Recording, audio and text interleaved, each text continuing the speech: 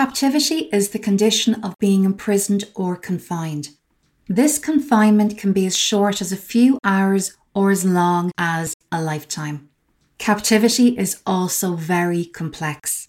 To be held captive doesn't always mean that an individual is locked in a cage or chained to a wall for the duration.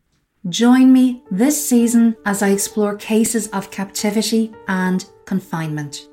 Follow the podcast on Instagram and TikTok at PropensityPod.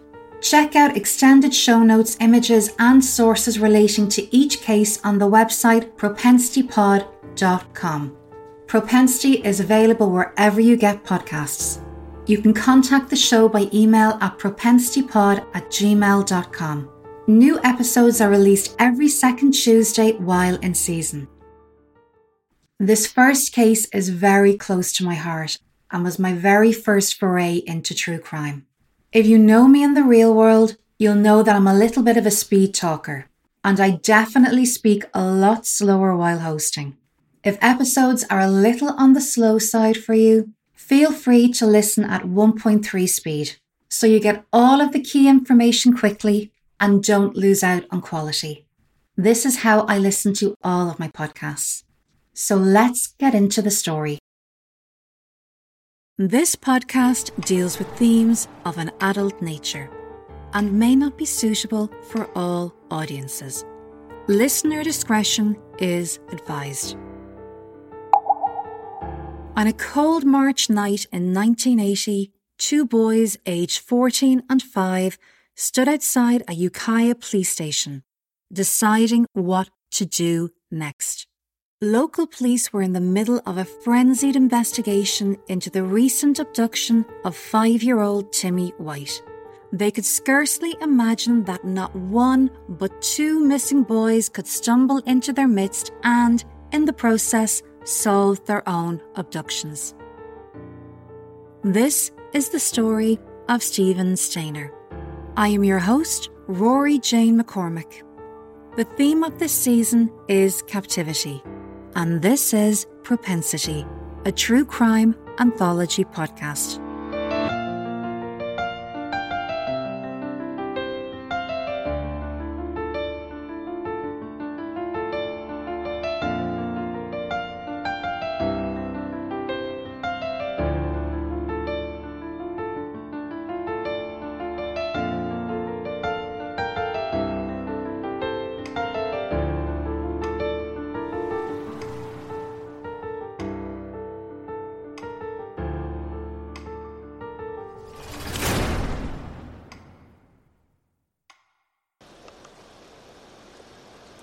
The weather was wild.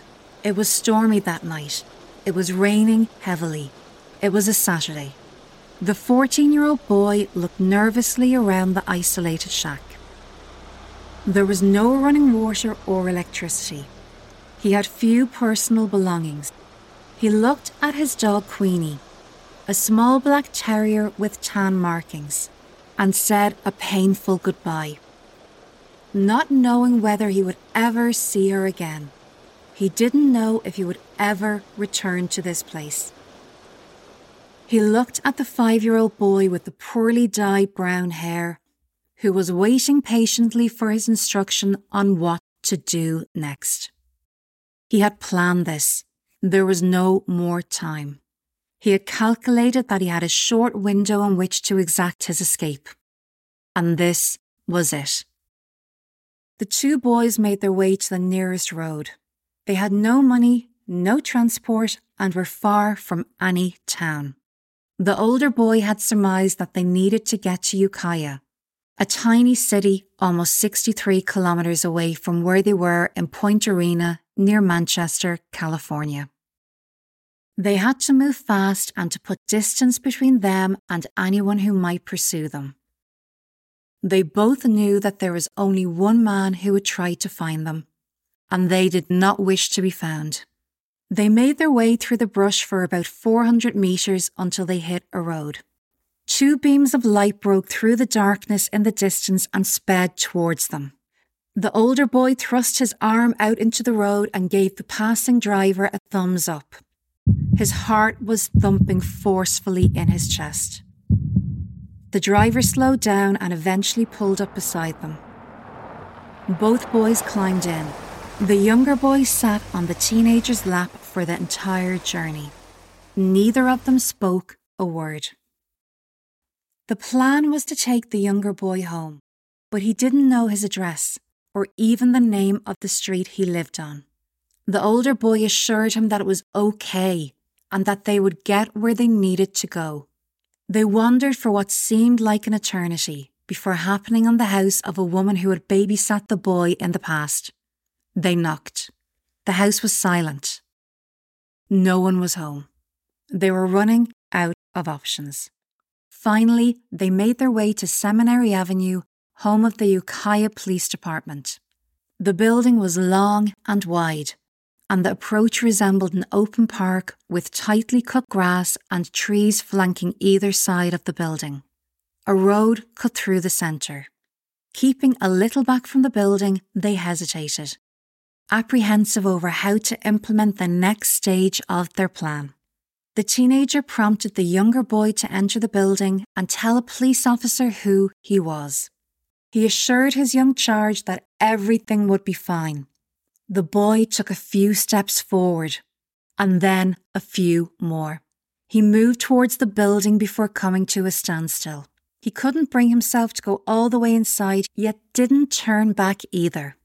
He just stood in place, as still as a statue, considering what to do next. The teenager watched from a distance, quietly willing the boy to go inside and do what they had agreed.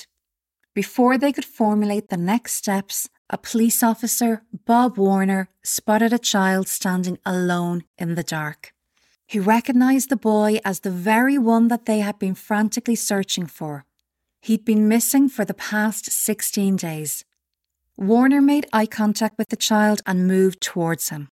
Panicked, the boy ran. Warner followed, determined not to lose him for a second time. When he caught up with him, the boy had run into the arms of a teenager and was clinging tightly to him. Picking the boy up, the older boy turned to Warner and said, "This is Timmy." Warner looked at the younger boy and said, quote, "You know, we've been looking for you for a long time." End quote. Timothy White had been missing, presumed abducted since the 13th of February 1980. It was now the 1st of March. Before officers could reunite Timmy with his parents, they first had to figure out what had happened to him. Where had he been for all of this time? And how did this other, older boy fit into the abduction? Police took statements from both boys. The older boy began his statement with the following words, quote, "My name is Stephen Stayner. I am 14 years of age. I don't know my true birth date, but I use April 18th, 1965. I know my first name is Stephen. I'm pretty sure my last is Stayner. And if I have a middle name, I don't know it." End quote. The officers on duty could scarcely believe it. Not one, but two missing boys had walked directly into their midst. Stephen Stayner was abducted in December 1972 at the age of 7. When he presented himself at the police station in Ukiah, he had been missing for almost 7.5 years. His abductor, Kenneth Eugene Parnell, was arrested in the early hours of the next morning. But this story was far from over. Meanwhile, in the city of Merced, Kay Stayner responded to a knock on her front door. A police officer introduced himself and told her that he was here to speak to her about her son. She rolled her eyes, sighed a little, and asked the officer what Carey had done now. Kay's oldest son, 18-year-old Carey, liked to push boundaries. "No, not Carey," the officer said. "Your other son, Stephen." Kay's blood ran cold. She had hoped for this knock on the door for over 7 years, hoping for any lead, any information as to what may have happened to her missing son. In this moment, she felt as if she was about to receive bad news. She had held out hope long after others had abandoned it. But here and now, hope had abandoned her. Her husband Del joined her at the door. The police officer informed them that their son Stephen had been found alive and well in Ukiah, and they could see him soon. They wanted to go to their son right away, but were told that it wasn't possible to see him right now. They were told that he was helping the police with their investigation. They were assured that he would be brought to them as soon as possible, and were told to sit tight and wait at home. They had been waiting at home for more than 7 years. They were tired of waiting. They wanted answers. Kay and Del gathered their other children to tell them the astonishing news that their missing brother had been found. The elation within the family unit was palpable. This was everything they had hoped and wished for. They wanted their son and brother home, and this was the closest they had gotten to realising that dream. The energy was rising in the Stayner house, a nervous mix of anxiety and excitement. But they had been asked to sit on their hands and do nothing. So they waited. They had grown accustomed to waiting. But this time, it was different. To help pass the time until they could be reunited with the brother they had lost so long ago, one of the Stayner children switched the TV on. They were not prepared for what they saw. The screen carried their missing brother's face. Not just a photograph, but the living and breathing embodiment of everything that they had lost. He was moving and speaking and carrying little Timmy White on his back. Timmy's arms draped across their brother's shoulders. They had not laid eyes on Stephen since he was 7. Yet here he was, on TV, giving an interview from inside the Ukiah police station. The news media had seemingly been invited in by an unknown party. Both boys displayed a spectacle before the news cameras. It would be the beginning of an entirely new ordeal for Stephen Stayner. The Stayner family once again held their breath, unsure as to what the night would bring to their door. Stephen Stayner was born on the 18th of April in 1965 to parents Delbert and Kay Stayner. He was born in Merced, California, a farming town that later became incorporated as a city. Located approximately 180 kilometers from Sacramento, Merced sat in the shadow of Yosemite National Park, 130 kilometers away. Merced was known locally as the gateway to Yosemite, and Yosemite would feature heavily in the lives of the Stayner family in ways that they could hardly imagine. Kay and Del married in 1960 and began building a family straight away. Stephen was the middle child of 5 with an older brother Kerry, sister Jodie, and 2 younger sisters, Cindy and Corey. He was known as Steve or Stevie to his family. Del was a cannery worker and Kay a stay-at-home mother and later daycare worker. The 4th of December 1972 was a Monday. Australian singer Helen Reddy's I Am Woman was the #1 song in the United States. Just 2 days earlier in Shelby County, Alabama, the ground had collapsed to form a spectacular sinkhole. The sinkhole was informally named the December Giant. Lady Sings the Blues, a biopic of the life of Billie Holiday, was the highest-grossing film that week. In the small city of Merced, California, Kay Stayner was preparing to collect her son Stephen from school. He was in the 2nd grade at Charles Wright Elementary Mission School. She was running late as she had to pick something up at the store for her husband Del. Stephen had left school and begun walking home to the house he shared with his family on Betty Street. It wasn't unusual for him to make his own way home. It was less than a kilometre by foot, and he knew the way.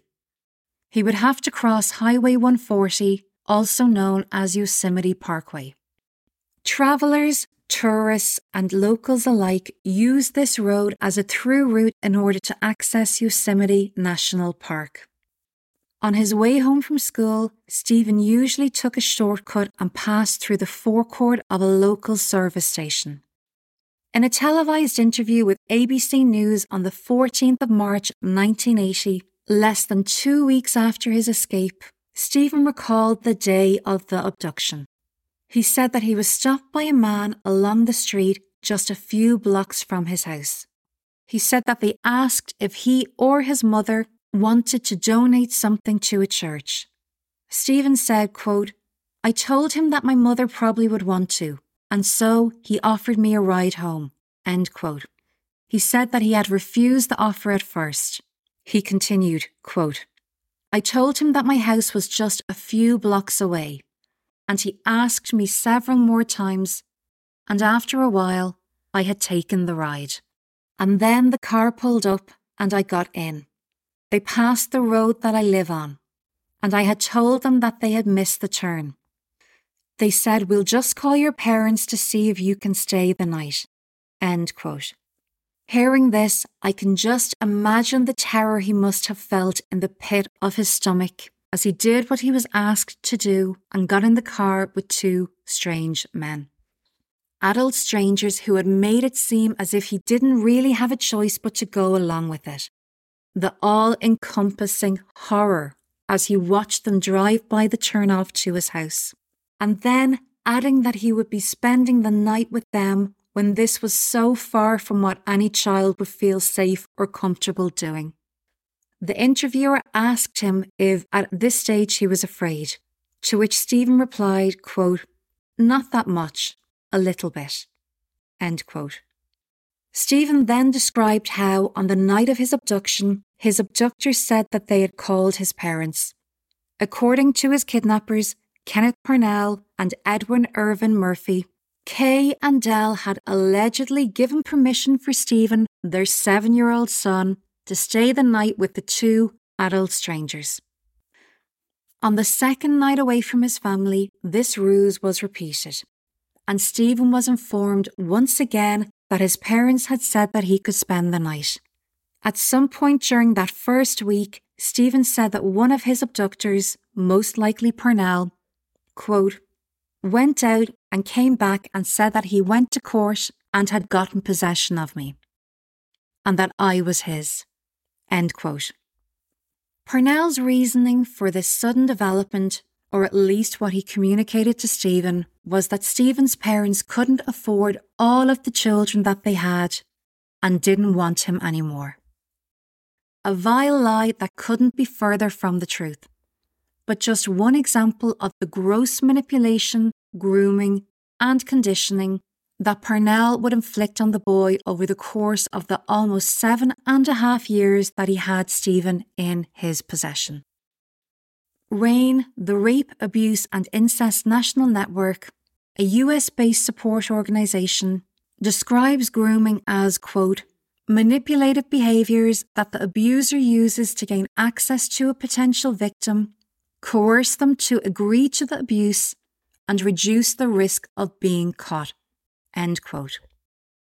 The term grooming and some of the most common behaviours associated with it are far more recognisable to us now. And while it has definitely existed for possibly as long as humans have been alive, it was something that was not acknowledged or understood by the general public during the period that Stephen was abducted. The words that Parnell used when conveying the news of his entirely fabricated legal custody victory are quite telling. According to Stephen, Parnell spoke of having, quote, "possession of him," and that Stephen was now his. While we are not in a position to diagnose Parnell, we can surmise that Parnell, at the very least, had narcissistic tendencies. Narcissists who are also abusers often view their victims as being an extension of themselves, and their wants and needs supersede the wants and needs of their victims. This is something that frequently comes up in cases of familial abuse. Parnell told Stephen that he was now his father, and within the first week insisted that Stephen call him Dad. Stephen continued to do this for the duration of his time with Parnell. He also gave him a new name, a consequence Purnell told him of the legal custody agreement. From that day forth, he was no longer Stephen Stayner, but Dennis Gregory Purnell. Purnell allowed Stephen to keep the middle name Gregory, although if we refer to his initial statement to the police in March 1980, it would seem that this name was used so infrequently that Stephen had entirely forgotten it. Purnell enrolled Stephen in school using his real date of birth, and while perpetrating the lie of being father and son, moved him several times throughout the state of California, including Santa Rosa, Campeche, and Point Arena.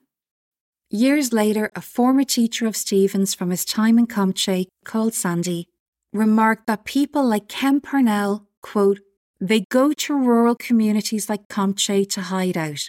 And so it wasn't surprising that he moved from here down to Point Arena, as it was yet another place where he could be invisible.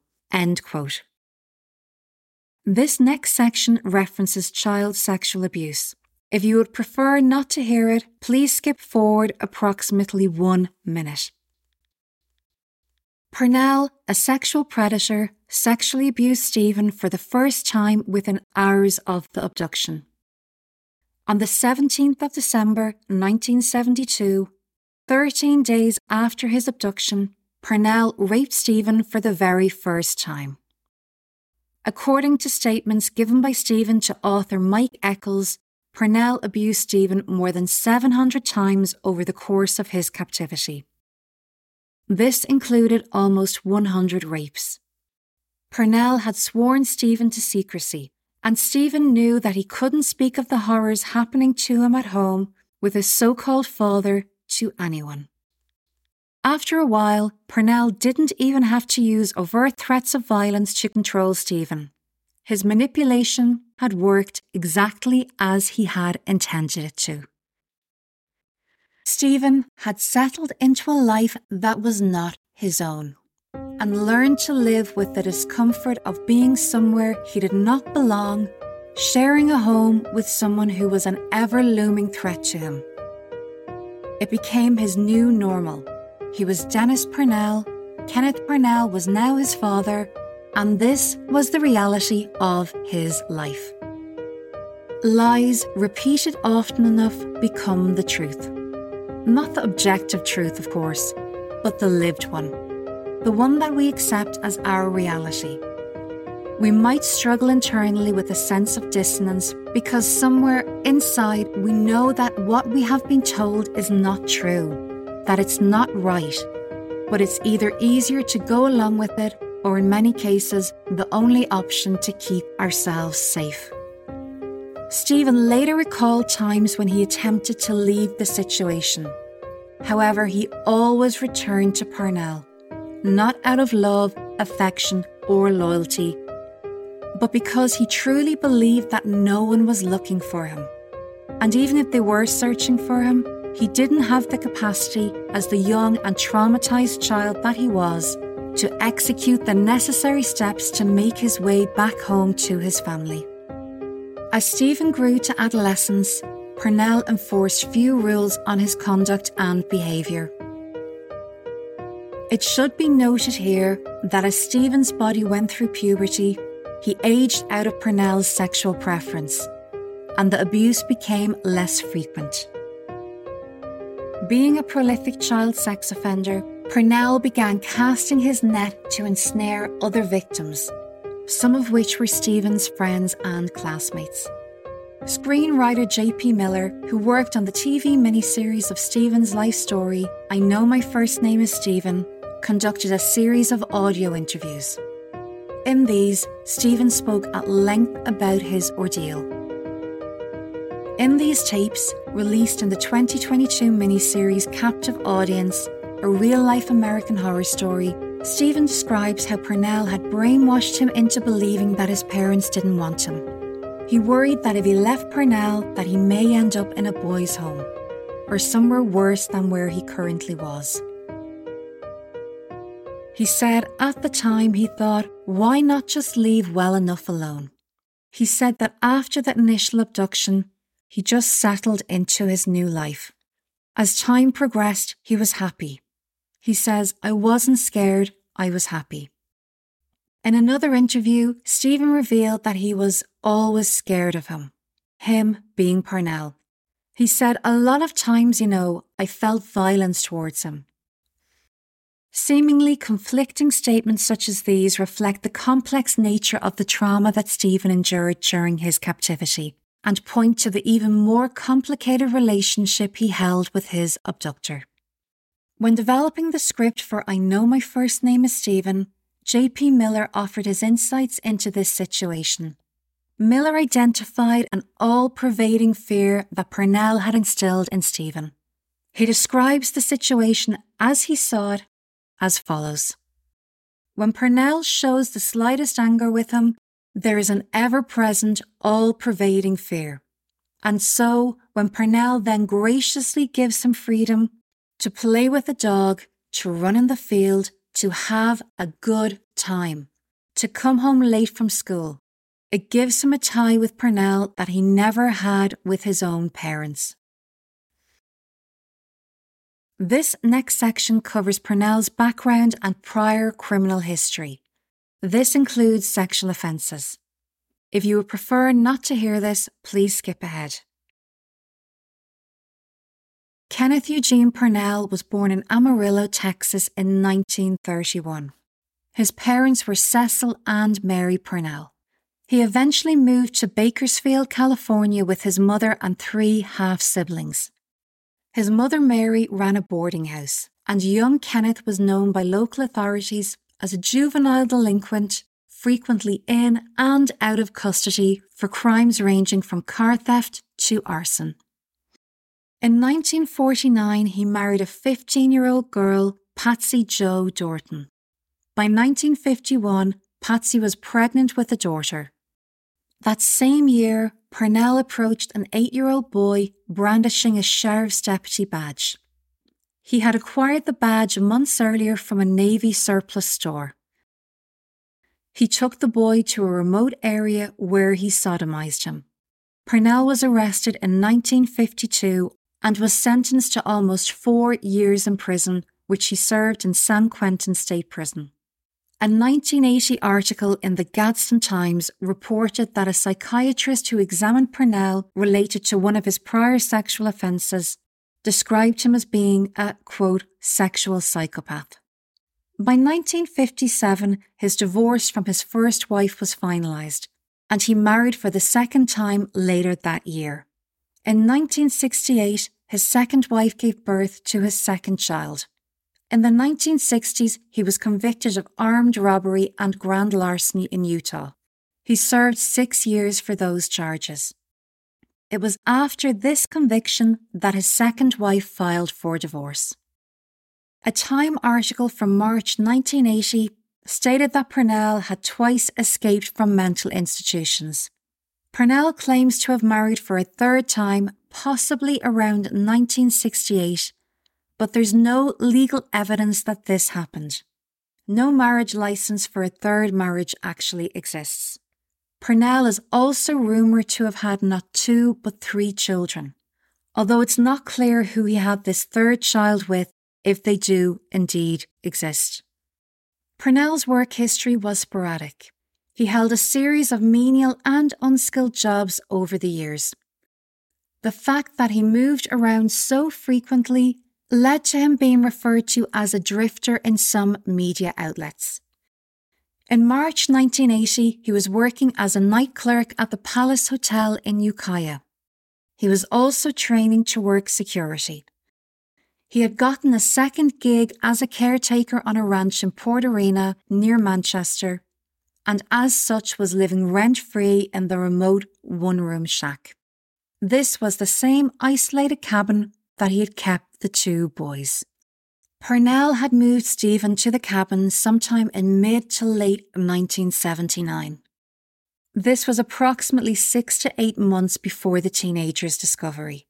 He had told the ranch owner that he wanted to move his son away from drug-taking and other delinquent behaviour that was happening at his school. Analysing this, there were probably 2 related reasons for the move. Firstly, Stephen was getting older and was building relationships in Comche with his friend group. This posed a greater risk of exposing Purnell's secret. And secondly, to fulfill Purnell's plans to procure another child in his preferred age range. Former Merced PD Chief Pat Lunny tells us that there was a point during their time at the cabin when both Purnell and Stephen, quote, realised that Stephen was growing up and that he was no longer going to be able to be controlled by Purnell. Purnell wanted another kid, end quote.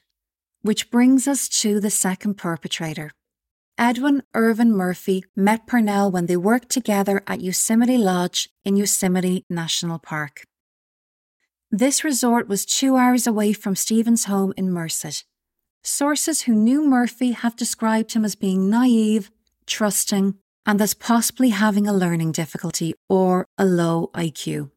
Purnell allegedly told Murphy that he was an aspiring Christian minister. He convinced Murphy to help him find and save a little boy so that Purnell could raise the child in a religious household. In hindsight, this may seem absurd to us now, but Purnell was obviously convincing enough to have Murphy believe his story. On the day of the abduction, Murphy handed out gospel pamphlets. This was done under strict instructions from Purnell. The fact that their prey happened to be Stephen was incidental. But let's be clear here, this was premeditated. Both Purnell and Murphy had drafted a plan, including a ruse to get a male child to trust them enough to willingly get into Purnell's white Buick. They may even have planned to just snatch a child from the street if their subterfuge didn't work out. Purnell had a place to take the child he abducted. An isolated cabin in the nearby Cathy's Valley, and a plan to keep him as a long-term captive. Stephen Flynn told ABC's 2020 programme that Purnell kept Stephen in his room at Yosemite Lodge for much of that first week. It's unclear whether the room and the cabin were in fact the same place or if Stephen was moved in the interim. Speaking to the same programme, former police chief Pat Lunny describes how Stephen was repeatedly given cough syrup in order to sedate him. Lunny believes that Purnell, quote, felt that the more confused and sedated that he could keep Stephen for the first few weeks, the better chance he stood to erase his connection back to his own family, end quote. Stephen would later say that Murphy showed him great kindness in the first week after his abduction. He said that he felt that Murphy was also being manipulated by Purnell. At the time of his arrest in 1980, Murphy was still working as a janitor at the Yosemite Lodge. All research suggests that Murphy and Purnell didn't have any substantial contact after 1972. From an outsider looking into this situation, I think it's likely that Murphy had served his purpose and was now a liability to Purnell. On the afternoon of Stephen's abduction, Kay was late to pick him up. When she arrived at his school, he wasn't there. He wasn't at home either. After a couple of hours, the dread and panic set in, and they called the police. The police began a street-by-street canvass. They erected roadblocks, interviewed potential witnesses, and pooled their resources in an attempt to locate the missing 7-year-old. Every potential lead turned out to be a dead end. There were no credible leads, no eyewitnesses, no suspects, and police had no idea as to where Steve might be. It was as if he'd vanished into thin air. While Stephen was living with Purnell, his parents Kay and Del tried to keep his story in the news media. As weeks, months, and then years passed, they had flyers printed and distributed them to TV and radio stations and even schools. They hoped that these actions could generate a new lead in the investigation. Kay said that after a period of time, the media viewed Stephen's disappearance as being old news. She felt they were unwilling to promote the story outside of the initial weeks and months after he was reported missing. Stephen's absence weighed heavily on his family. his mother said that for the first few years she made sure that the house was never unattended. Even if she had to go to the store, she made sure that someone was home to sit by the phone, just in case he called. His father, Del, grew angry and then despondent. He became convinced that Stephen was dead. In captive audience, Stephen's sister Corey described how her father would drive around the hills in the counties surrounding Merced.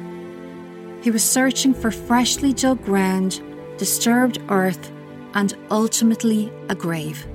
In the same programme, Kay discussed how, when something like this happens, it affects every aspect of your life. People did come forward with information, but any leads or information provided proved to be unfounded. In one case, Kay recalls a well-known sex worker who told her of a man she knew who had killed her son. The sex worker told the grieving mother that this man had cut Stephen up into tiny pieces and disposed of his body parts in the sewer system. In another incident, a man came forward and confessed to killing Stephen and burying his body on a hillside. The man said that he had contacted the family with this information as he wanted to provide them with the closure that he knew they were so desperately searching for. Police were obviously suspicious of these claims, but they had no leads and no other suspects. So they dug up the hillside that the unnamed man had directed them to. They didn't find any human remains, and the man was released without charge. Losing a family member in the way that the Stayner family lost Stephen impacts everyone in different ways. As time moved on, Stephen's siblings understood that they couldn't speak of Stephen or bring up anything related to his abduction around their parents. They knew it was just too difficult for them to even discuss. In one of the audio interviews recorded by J.P. Miller, Stephen's older brother Carey remarked that his father Del, quote, wasn't the dad that he was before, end quote. He said that before his brother disappeared, he had viewed his dad as being strong. He said that Del, quote, never trembled at all. And then suddenly, my little brother is gone, my dad crying all of a sudden. I never saw my dad have a tear in his eye in my whole life. And all of a sudden, life changed, end quote. Purnell and Stephen, now living as Dennis, presented as father and son in whichever communities they lived in.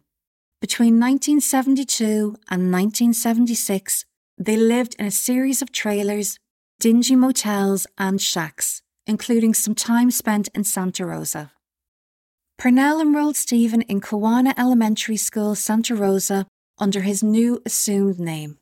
This school failed to request his records, and thus a chance to identify Dennis as the missing boy that all of California was searching for was lost.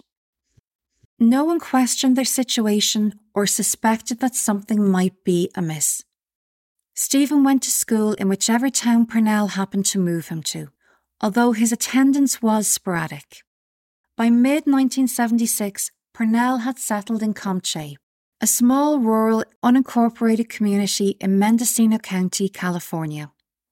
Here, Stephen settled into Mendocino High School, a 30-minute bus ride away, and developed a friend group that he eventually became close to. For a time, he even had a girlfriend called Laurie. Stephen's friends later described him as being a shy and withdrawn child. They said he always kept something of himself back. He played sports and outwardly appeared to have freedoms that other teenagers could only dream of. Looking back, there were signs that something was not quite right, but no one was looking too closely.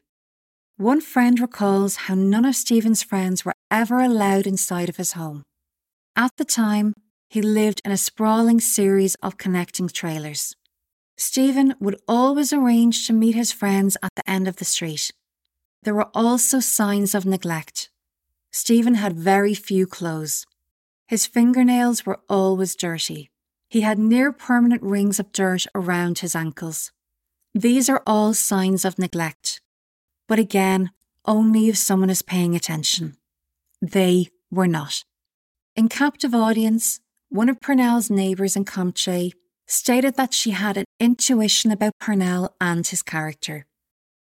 She couldn't pinpoint exactly what it was, but she had a feeling about her neighbour that just wouldn't leave her. She forbade her daughter from ever going to his house. Another neighbour believed Purnell to be too lenient with his son, Dennis. That's the thing about masks. They're difficult to keep wearing. The mask that Kenneth Purnell wore to appear respectable in public worked as intended at least some of the time. When it didn't, there was nothing tangible to attach the intuition to. No obvious charge to answer to. Purnell was gifted a Manchester Terrier dog by his mother Mary, named Queenie. Mary allegedly knew nothing of Stephen's existence, and the two never saw each other.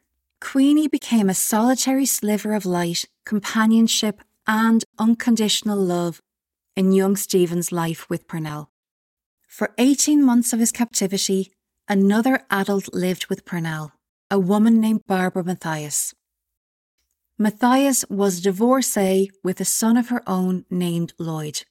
She allegedly met Purnell in late 1973 and for a time was paid $60 a month to babysit Stephen.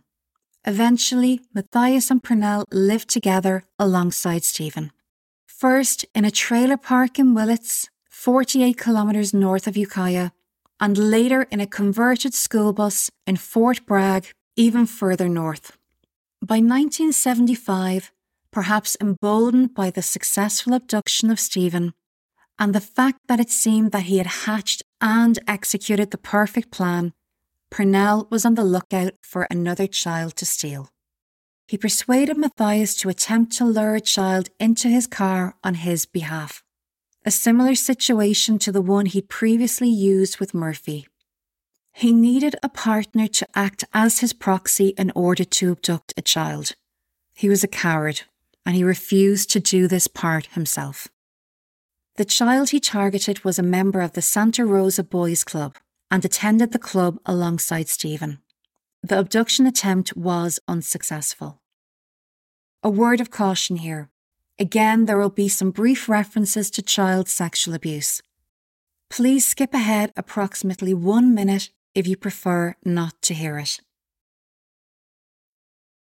Matthias parted ways with Purnell sometime around spring of 1976. She claimed that Stephen had told her that his mother had died when he was an infant, and that she had seen a birth certificate for Dennis Gregory Purnell, so had no reason to believe that she was interacting with a kidnapped child. She said that Purnell treated Stephen like a son, occasionally spanking him for perceived misdeeds. Stephen said that while Matthias was in his life and in a relationship with Purnell, she raped him alongside Purnell a total of 9 times. Journalist Ted Rowlands tells us that, quote, Stephen Stayner had a new father figure, and it was Kenneth Purnell, who by day was his father and by night was his rapist. End quote.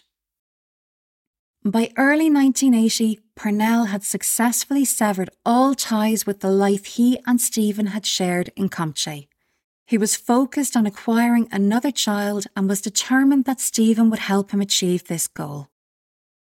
Stephen reportedly told him that he wouldn't help him. Previously, he had tried to use Stephen to lure other children into his trap. Thankfully, none had been successful. Stephen later said that he had deliberately sabotaged these attempts, which I think tells us so much about Stephen's character. On the 13th of February 1980, Purnell recruited a classmate and acquaintance of Stephen from a school in Point Arena. Sean Poorman was 14 years old. He was promised payment in the form of marijuana and money to be Purnell's willing accomplice. If Poorman showed any hesitation, Purnell reportedly threatened and coerced him to comply with his demands. Poorman was tasked with scouting for a male child for Purnell to abduct. According to testimony from Poorman, on the day in question, he noticed Timmy White, a 5-year-old boy playing outside his home in Ukiah. Some reports claim that White disappeared while walking home from school, although this may simply refer to the last verified sighting of the child. Purnell watched the abduction unfold from a nearby car, as usual, not wanting to get his hands dirty. It was a modus operandi that he had used again and again. Timmy refused to go with Poorman and attempted to retreat inside the house. In response, Poorman pushed him against a chain-link fence. Timmy wrapped his fingers tightly around the wire to root himself to the spot. Poorman peeled Timmy's fingers back to loosen his grip and dragged him to the waiting car. Purnell quickly dyed Timmy's light blonde hair brown and began the grooming process that he'd used so successfully on Stephen 7 years earlier. He told the boy that his new name was Tommy and that Stephen, or Dennis as he was being called, was his new older brother. Purnell was manipulative enough to keep his lies close to the truth. Timmy's name becomes Tommy. Stephen's middle name stays as Gregory, and he lets him keep his real date of birth. It's hard for children to keep track of the lies that an adult manipulator like Purnell wants them to tell. The closer the lies are to the reality of the situation, the less opportunities there are for them to mess up. Stephen was devastated. He had resigned himself to the fact that this was his existence. But his empathy was so great that he couldn't sit back and watch another child go through what he had already been through. Stephen and Timmy bonded over their shared experience, and the teenager tried to care for Timmy as much as he could. This is when the plan for escape began ruminating in Stephen's mind. He refused to condemn Timmy to a life of systematic abuse as he had already endured. He was determined to return Timmy to his parents. Prosecutors later claimed that there was no substantial evidence that Purnell sexually abused Timmy, but this goes against his established MO, and indeed the very reason for Timmy's abduction. It's not known whether this was due to lack of evidence or whether a decision was made to spare the 5-year-old from having to testify to those charges. If the latter was the case, authorities certainly did not extend the same empathy to Stephen. On Saturday, the 1st of March 1980, Stephen finally had the opportunity to act. He waited until Purnell had left the shack to go to work and then put his plan into action. In the 16 days since Timmy had been missing, the Ukiah police force, consisting of 22 members, were working 18-hour days to solve his abduction. They could never have imagined that the boy that they had been searching so desperately for would walk directly up to them and help solve the mystery of his own abduction. It was 1 a.m. on Sunday the 2nd of March 1980 when Stephen was finally reunited with his parents. But it wasn't a private affair. Hundreds of onlookers comprising of neighbours, local residents, media and law enforcement crowded onto Betty Street. Hastily painted signs read, "Welcome home, Stephen." A chorus of there he is," vibrated through the rumbling crowd. Stephen emerged from a police car and walked towards his former home, clutching Queenie in his arms.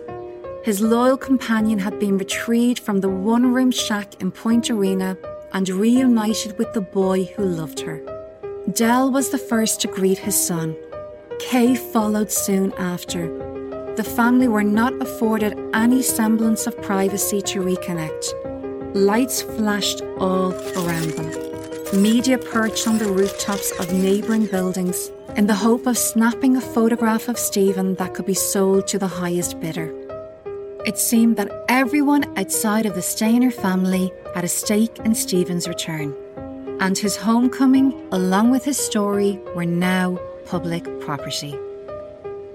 Standing outside the family home, Stephen pleaded with the press, quote, "Please, I want to be alone with my family," end quote, before disappearing inside. Elsewhere, his abductor, Kenneth Purnell, had been arrested along with his accomplices Murphy and Purman. Crime writer Pat Lalama said of the media frenzy, quote, "Who could make this up? Every television network, every magazine cover, every movie executive. There wasn't one not interested." Stephen was hailed as a national hero. Within days of his re-emergence, a press conference was held outside the Stayner home. In this press conference, Stephen, along with his father Del, stood in the foreground close to the cameras. Stephen was flanked on either side by police officers, there to advise him not to comment on the pending criminal case. In the background, several steps behind the commotion, stood Stephen's older brother Kerry. He wore a baseball cap and a strained expression on his face. He looked toward the camera, then to his brother, and turned his head before leaving the frame. TV reporter Ted Rowlands tells ABC that, quote, "Kerry, as the older brother, had a very strange relationship now with his younger brother Stephen, who was getting all of this attention and who was a different person," end quote. This indicates that perhaps Kerry was not as thrilled by his brother's return as we might have assumed. This is an important point that we'll return to later. Del and Kay enrolled Stephen in school within days of his return. Stephen had no respite from his ordeal or space to process recent events. The news cameras followed everywhere. They were insatiable and held no boundaries for what they could or should film. They were intrusive and stalked the corridors and grounds of his school. Stephen was caught up in an invasive wave of media frenzy, and even if he could steer his ship to calmer waters, they would continue to pursue him. On the 14th of March, Stephen travelled to San Francisco to appear on the TV programme Good Morning America. He appeared alongside his parents Kay and Del and their family attorney Michael Hyder. Police extended Stephen's trauma, firstly by keeping him away from his family for longer than necessary, and secondly for the media circus that they, unwittingly or not, invited into his life. The lack of judgment demonstrated here and the poor ethics of placing an abduction victim in front of news cameras before he'd even met with his family was an abhorrent act on the part of the Ukiah Police Department. Stephen was a minor who needed privacy, protection, support, and understanding. He didn't need to be violated all over again and presented as fodder for the insatiable appetite of the media. As minors, both Stephen and Timmy were unable to consent to media interviews. It's doubtful that they were even asked. They shouldn't even have been interviewed by police without a parent or guardian present. Although at this time, in 1980, this may not have been a point of law in California. We don't know for sure who first invited the media into the police station that evening. Perhaps it was an overzealous police officer hoping to bask in the referred glory of the two children who had rescued themselves. Or maybe it was someone in Ukiah or elsewhere with political aspirations who wished to leverage the situation in their own favour. What we know is that this should never have been allowed to happen. Stephen struggled to slot back in with the family he had once known. In those early months after he was reunited, he probably felt as if he was living with a group of strangers, or at the very least, distant relatives. They may have had shared memories and genetics, but their paths had diverged so sharply that they hardly recognised each other. Stephen smoked and drank heavily to cope with what he had survived and what he was enduring. He became more of a risk-taker than he had previously been, and he suppressed the time of his abduction and really didn't like to talk about it. Years later, Stephen would comment on the difficulties he faced upon his return. He said, quote, "I was almost a grown man, and yet my parents saw me at first as their 7-year-old. After they stopped trying to teach me the fundamentals all over again, It got better. But why doesn't my dad hug me anymore? I guess 7 years changed him too. End quote. In a 2007 Insight episode for CNN, Kay reflected on the time following her son's return. She said that he, quote, came back different, very different, and we had a rough time getting used to having him home, end quote. Stephen said that he had been dealing with those memories ever since he came back. The public wanted to know what kind of motive would encourage someone like Purnell to abduct a child and keep them alive, fed, and educated for so many years. Some media outlets opted to frame the story not of a sadistic paedophile who hunted and then abducted a child for his own sick needs, but of a man who desperately wanted sons and believed that this was the only way to get them. This poorly thought out motive promoted by some in the media didn't last long. During the police investigation, sexually explicit Polaroid photographs of Stephen as a child were found in Purnell's possession. This was leaked to the media. Stephen, again a minor at the time, was outed by the media as a victim of child sexual exploitation. Reporters demanded to know specific and intimate details of Stephen's abuse. As far as the news media were concerned, nothing was off limits in reporting on this case. In media interviews, reporters asked him outright if Purnell had sexually abused him.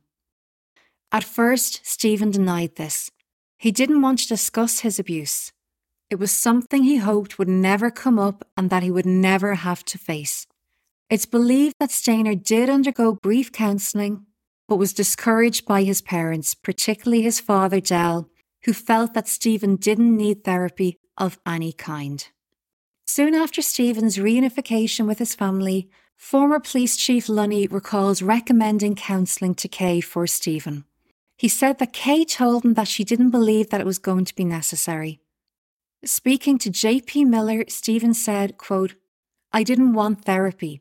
You know, there was a lot of suggestions of getting therapy from people. I just said no. I mean, I'm doing just fine, and so I don't feel I need it. End quote. One of Stephen's sisters, speaking in 2007, said that Stephen's drinking led to him dropping out of school and having a strained relationship with his father. Eventually, he was kicked out of the family home. In December 1981, almost 9 years to the day Stephen had been taken, Purnell's trial for Stephen's abduction began. Stephen was a key witness. The entire trial was televised, including Stephen's testimony. Speaking later to Miller, Stephen explained that he, quote, didn't want to get on the stand and didn't want to talk about it, end quote. He said, I fought it the whole way. Stephen Flynn believed that the adults in the situation thought that Stephen was a hero, but that none of the adults had to go to high school with Stephen. In captive audience, Kay recalled that the media attention was scary. She said it was just terrifying for him. The bullying at school was relentless. He was ostracised by many of the students at his new school. This could be for a lot of reasons. Maybe because he had no past with them or shared experiences, or it could just have been teenagers othering someone who wasn't one of them. The media scrutiny further set him apart from his peers. There's one clip that I came across when researching this story. It's a news clip of a TV reporter using the following words to describe Stephen's ordeal. The journalist says, quote, it is generally known that there was homosexual activity involved in Stephen's abduction, end quote. This is repulsive in and of itself. It implies that paedophilia is interchangeable with homosexuality, which, let's be clear, are not even in the same stratosphere as each other. It also insinuates that the abuse inflicted on Stephen was somehow not abuse and was simply a consensual relationship between a young, abducted child and his adult, convicted sex offender abductor. Finally, it's a gross invasion of the privacy of the survivor of horrific experiences. It should never have been a talking point in the news media or the playground. We can't even begin to comprehend the layers of complex trauma Stephen endured. It's doubtful that even he fully understood it himself. As an aside, I'm a trained journalist with a journalism degree and a master's in communication. I've also worked as a freelance writer and editor, and I've lectured in journalism at university level. That is just to say that I know this industry well. I also know its flaws. There's simply no excuse for the behaviour of the news media surrounding Stephen's case. They behaved disgracefully in pursuit of a story. They repeatedly violated Stephen's human rights and dignity. As journalists, we sign up to an ethical code of conduct relating to truth, accuracy, and objectivity in all reporting. This is a standard clause when joining representative industry bodies and unions. Although in many countries you can still work as a journalist without being a member of one of these organisations. Also, being a member doesn't automatically make you an ethical person. Ethics are a huge part of any journalism degree. I know that I took at least 3 separate modules on legal and ethical frameworks in journalism as part of my degree, all with written exams. Before the 1990s, most journalists didn't study journalism at college or university. Instead, they apprenticed at a newspaper or a TV station. They learned the ropes while working on the job.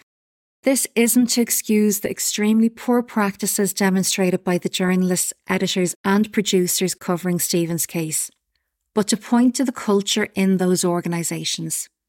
If you're a journalist trying to be noticed and move up a rung on the career ladder, you look to your peers for guidance. If you're a dolphin surrounded by sharks, perhaps you start to act like a shark, even if it's against your true nature. Eventually, you forget that you're a dolphin. In fact, when you see another dolphin out in the wild, you don't greet it, but instead start to hunt it for sport. If your industry peers are going in for the kill, then you do too, lest you be left behind. It becomes a damaging cycle that burns out good reporters and devastates the families and individuals impacted by predatory reporting. Now we'll talk a little bit about the trial. In June 1981, Purnell was convicted of the abduction of Timmy White and sentenced to 7 years for the crime. Prior to Purnell's trials in 1981 and 82, California law allowed for sentences for multiple offences to be served concurrently. This meant that the offender could serve all of their sentences at the same time, rather than one after the other. In February 1982, Purnell was found guilty of kidnapping and conspiracy to commit kidnapping. He was sentenced to 7 years, but because of the laws in place at the time, 64 months of his sentence were stayed, as he was already serving a sentence for Timmy's abduction. The net result meant that he only had to serve an additional 20 months in prison for what he did to Stephen. This was in addition to the existing 7-year sentence from the previous year for Timmy's abduction. Alameda County Superior Court Judge M.O. Sabraw oversaw the sentencing of both Purnell and Murphy for Stephen's abduction. During Purnell's sentencing, Judge Sabraw said that this sentence is, quote, not in keeping with what the court would feel appropriate, but it is in keeping with the law. Murphy was sentenced to 5 years in prison with credit for 23 months already served. Murphy would be eligible for parole within just 2 years of his sentencing. To Murphy, Judge Sabraw commented that the part he had in this crime was very significant. He remarked that we, quote, can take no comfort in the fact that you were directly involved only the first 2 months. Involvement for a day or two would have been enough, end quote. Murphy served just 2 years of his 5-year sentence before being released. Purnell was not charged for the numerous sexual assaults on Stephen. This was partly because they occurred outside of Merced County's jurisdiction, and the statute of limitations, which at the time was only 3 years. By the time of the trial, this had run out. Separately, Mendocino County prosecutors elected not to pursue Purnell for the assaults that had taken place in their jurisdiction. Barbara Mathias faced no charges for either the sexual assaults or the attempted abduction. She was never arrested. Sean Poorman faced a lesser charge than Purnell and was designated to serve time for Timmy White's abduction in a juvenile work camp. In 1983, following Purnell's trial, the California legislature amended the state's sentencing laws to require that consecutive sentences be imposed for multiple kidnapping offences. This amendment also allowed for increased penalties for such crimes.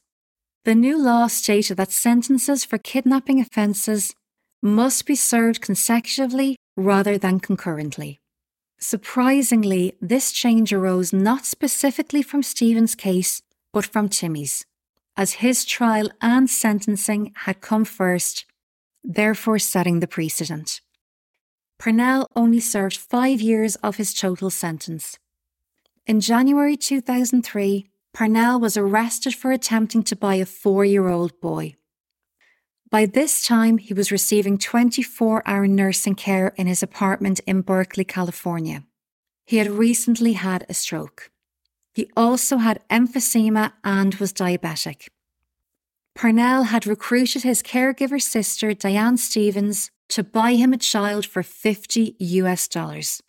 Diane, aware of Purnell's sordid history, contacted authorities. Pretty soon, a sting operation was set up. In February 2004, Purnell was sentenced to 25 years in prison under California's 3 strikes law. He died in a prison hospital of natural causes in January 2008. He was 76 years old. At some stage in the mid-80s, Stephen was approached to sell the rights to a story for a television miniseries. He was paid approximately $30,000. The 2-part miniseries, I Know My First Name is Stephen, was written by J.P. Miller and Cynthia Whitcomb, and directed by Larry Ellican. Actor Karen Nemec, who would later find fame playing the titular character in the TV series Parker Lewis Can't Lose, played Stephen as a teenager. Luke Edwards played the younger Stephen and covered the period around the time of his abduction. Todd Eric Andrews played the teenaged Carrie Stayner. Stephen was very happy to participate in the TV miniseries, both to tell his side of the story and to provide financially for his family. The Stayner family were heavily involved in the development of the TV series. Stephen even guest starred as a police officer in his own homecoming scene in the series. By the time the miniseries had aired in May 1989, Stephen had married Jodie Edmondson and had 2 children, Ashley and Stephen Jr. He was working at a pizza shop. He also worked with groups that search for missing children and held talks with children to warn them about the dangers of speaking to strangers, personal safety, and some of the warning signs to look out for. On Saturday, the 16th of September, 1989, while riding his motorcycle home from work, a driver ran a stop sign and overtook Stephen's vehicle, causing a fatal collision. His sister Corey recalls being on her way to work while Stephen was on his way home. She passed the carnage of the accident and saw paramedics performing life-saving measures on someone. She had no idea that it was her own brother, the brother she was losing for a second time. Stephen didn't survive his injuries. The driver fled the scene but was later identified as 28-year-old Antonio Loera. Loera was sentenced to 3 months for felony hit-and-run driving, with a 12-month probation added. An earlier vehicular manslaughter charge had been dropped. Stephen left behind a wife and 2 young children. The 41st Primetime Emmy Awards were held on Sunday the 17th of September, the day after Stephen lost his life. I Know My First Name is Stephen was nominated in 4 categories. Despite critical acclaim and multiple nominations, the miniseries failed to win in any of its nominated categories. Over 500 people attended the funeral. Timmy White, now a teenager of 14, was a pallbearer and helped to carry Stephen's body. It wasn't lost on those in attendance that Timmy was the same age that Stephen had been when he courageously risked his life to save them both. A staff writer for a local newspaper, the Lothian News Sentinel, wrote of Stayner's life and legacy just weeks after his death. They said of Stayner that there is a compelling urge to think of him as the 14-year-old Stephen who returned to his family, not the 24-year-old man who died on his way home from work, and was the catalyst for a national wave of attention to the problems of abducted and abused children. In his later years, Stephen had begun working with organisations supporting abused children. His case also opened a national dialogue on child sexual abuse that had previously only been whispered about behind closed doors. In 2010, sculptor Paula B. Slater was commissioned to create a life-size sculpture immortalising Stephen Stayner and Timmy White's dramatic escape from captivity. The sculpture is on public display in Applegate Park, Merset. Additionally, a second sculpture was commissioned of both boys to be displayed in Ukiah.